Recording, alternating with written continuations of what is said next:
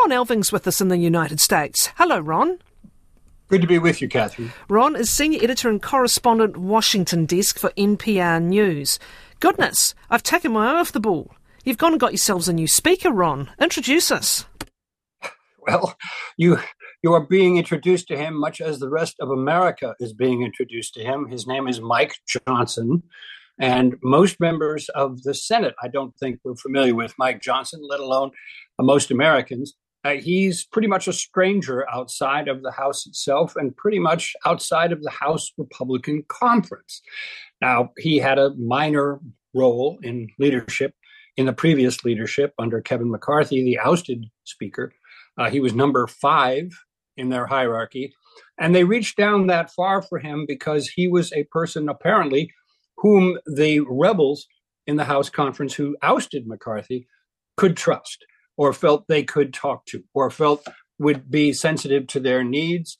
And that had been more or less his role in the leadership before that, talking to the hardest rocks on the right, the most conservative members of the conservative caucus.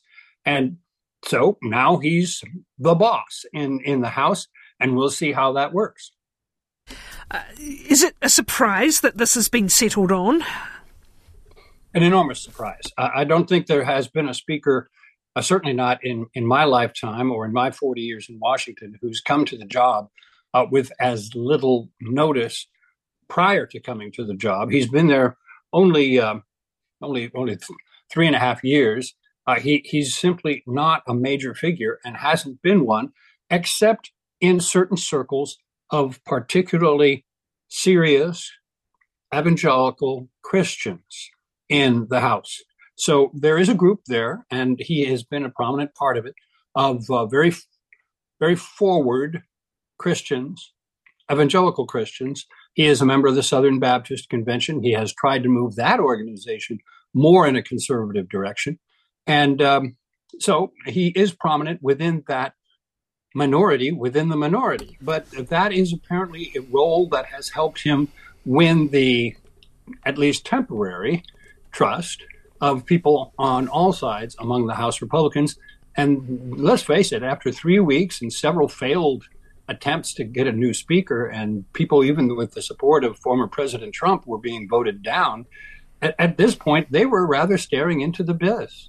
And so rather than go into the abyss, they simply decided to take a chance on Mike Johnson. His conservatism in a conservative party, opposed to abortion rights, I'm reading here, opposed to same-sex marriages, is that necessarily particularly relevant to the operations of the House? And if so, when does it become so?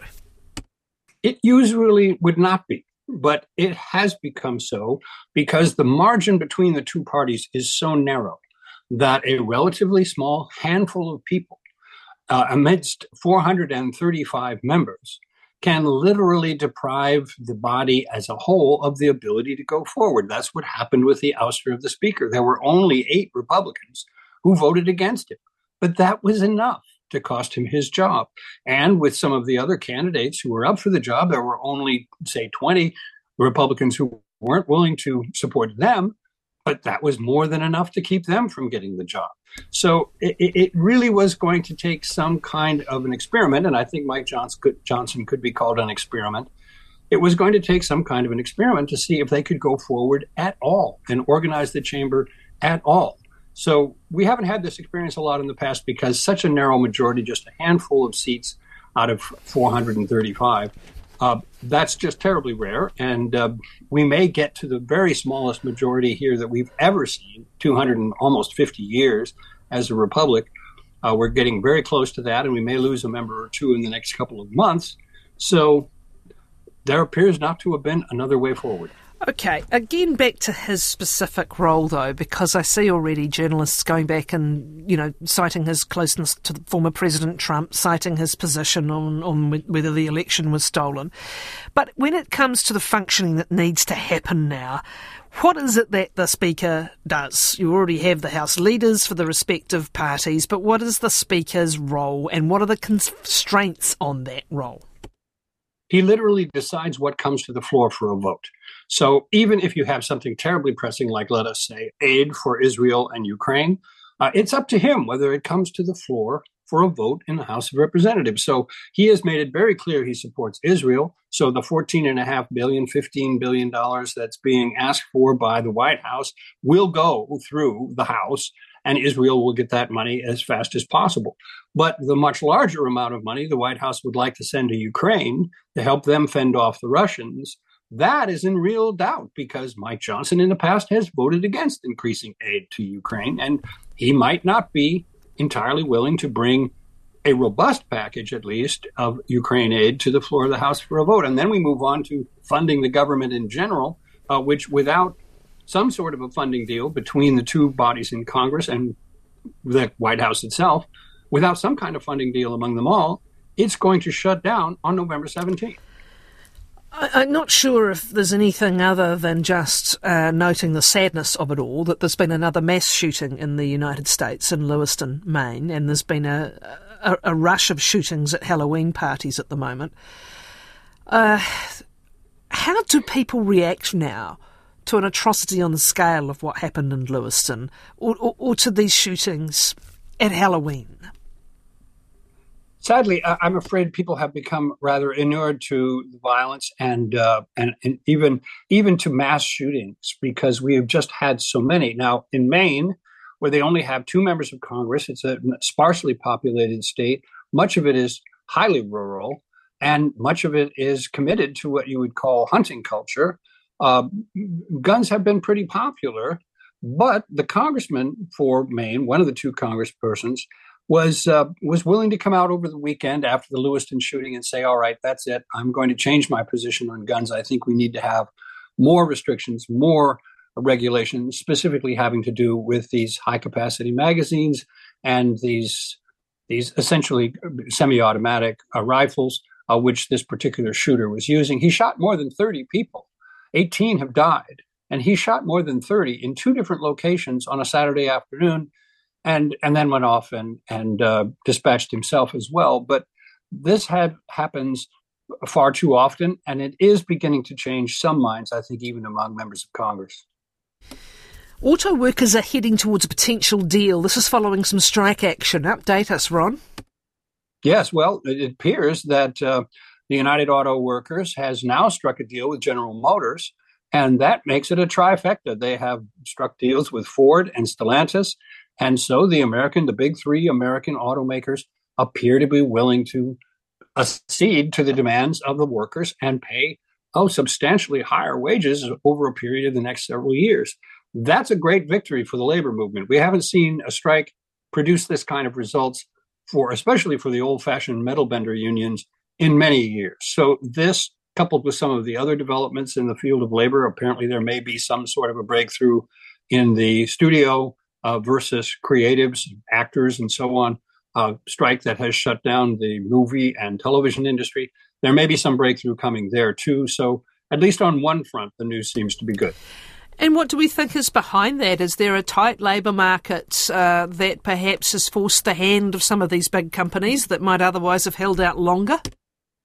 Yes, no question about it. The job market has been strong throughout the past year or so, and here we are at more or less historic lows for unemployment, despite all the other headwinds the economy's been facing between COVID and high interest rates that don't appear to be in any danger of going down very soon.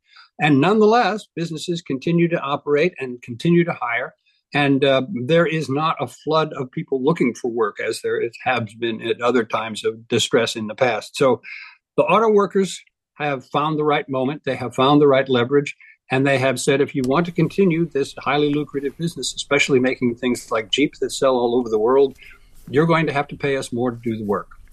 Now, finally, the former president's legal situations. Has there been any progress lately?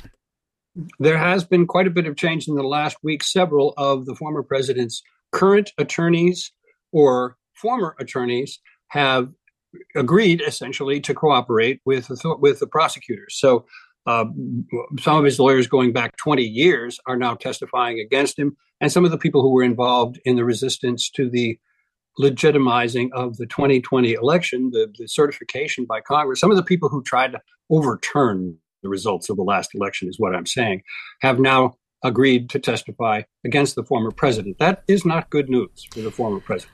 What is the specific case that this applies to? Because there are many, there's business and tax-related ones happening as well. So who brought this particular action that they will be part of? This is related partly to the New York tax case, but the real focus is on the Georgia case, where he has been charged with state crimes for trying to overturn the results just in Georgia.